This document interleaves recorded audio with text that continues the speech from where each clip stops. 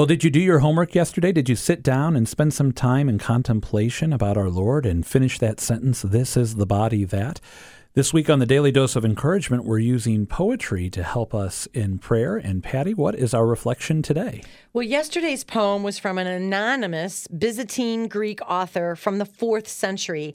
Today, as we continue to look at Catholic poetry, I want to share a famous poem from the 4th century, "Late Have I Loved You" by St. Augustine of Hippo, which expresses his love for God and reminds us that God is always seeking us out, always searching and desiring to be in communion with us. So here's the poem from St. Augustine, "Late Have I Loved You." Late have I loved you, beauty so ancient and so new. Late have I loved you. Lo, you were within, but I outside, seeking there for you. And upon the shapely things you have made, I rushed headlong, I misshapen. You were with me, but I was not with you.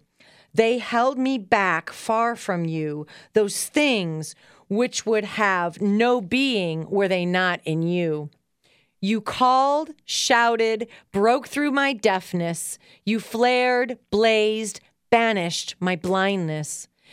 You lavished your fragrance. I gasped, and now I pant for you. I tasted you, and now I hunger and thirst. You touched me, and I burned for your peace.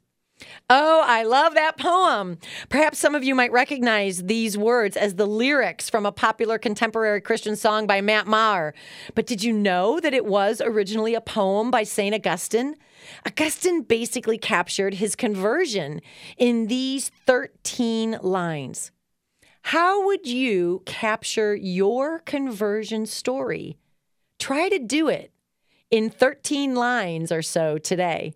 And if you don't have time to write 13 lines today, maybe just listen to Matt Maher's song and sing along, thanking God that he searched you out, called, shouted, broke through your deafness, all because he loves you. I'm already singing along in my head as we speak right now. Patty, thank you for another Daily Dose of Encouragement.